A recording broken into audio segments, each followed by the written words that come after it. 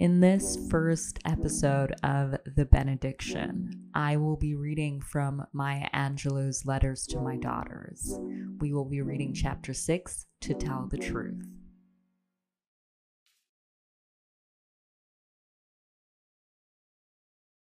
My mother, Vivian Baxter, warned me often not to believe that people really want the truth when they ask, "How are you?"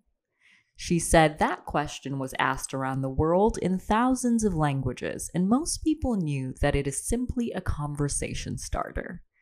No one really expects it to be answered or even wants to know, "Well, my knees feel like they are broken and my back hurts, so I could fall down and cry."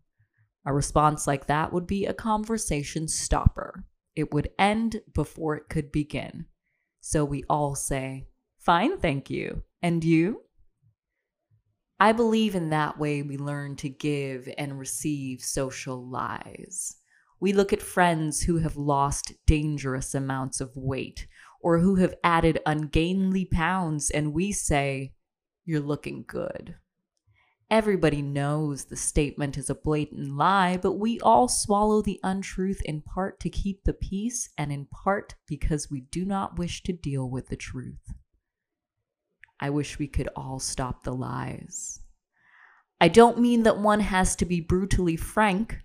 I don't believe that we should be brutal about anything.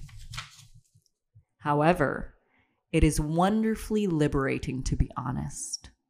One does not have to tell all that one knows, but we should be careful what we do say is the truth. Let us bravely say to our young women, "That raggedy hairstyle may be trendy, but it's also unattractive. It is not doing anything for you."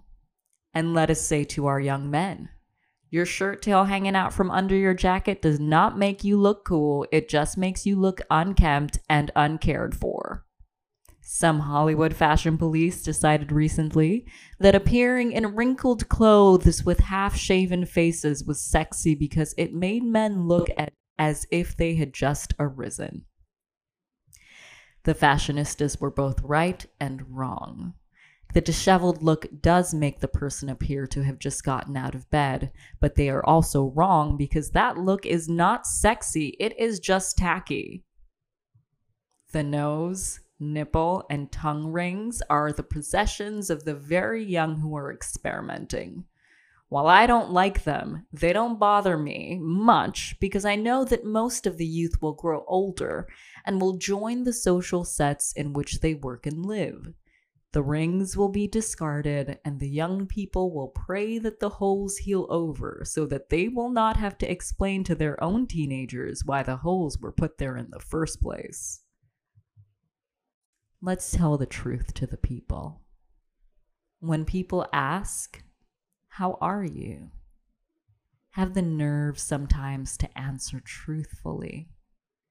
You must know, however, that people will start avoiding you because they too have knees that pain and heads which hurt, and they don't want to know about yours. But think of it this way. If people avoid you, you will have more time to meditate and to do fine research on a cure for whatever truly affects you. That was Maya Angelou's Letters to My Daughter, Chapter 6, To Tell the Truth. This is The Benediction. Let me know if you enjoyed it, if you want me to keep doing it. If you're like, "Liz, this isn't it," let me know that as well. All feedback is helpful. Thanks so much, you guys. Have a great night.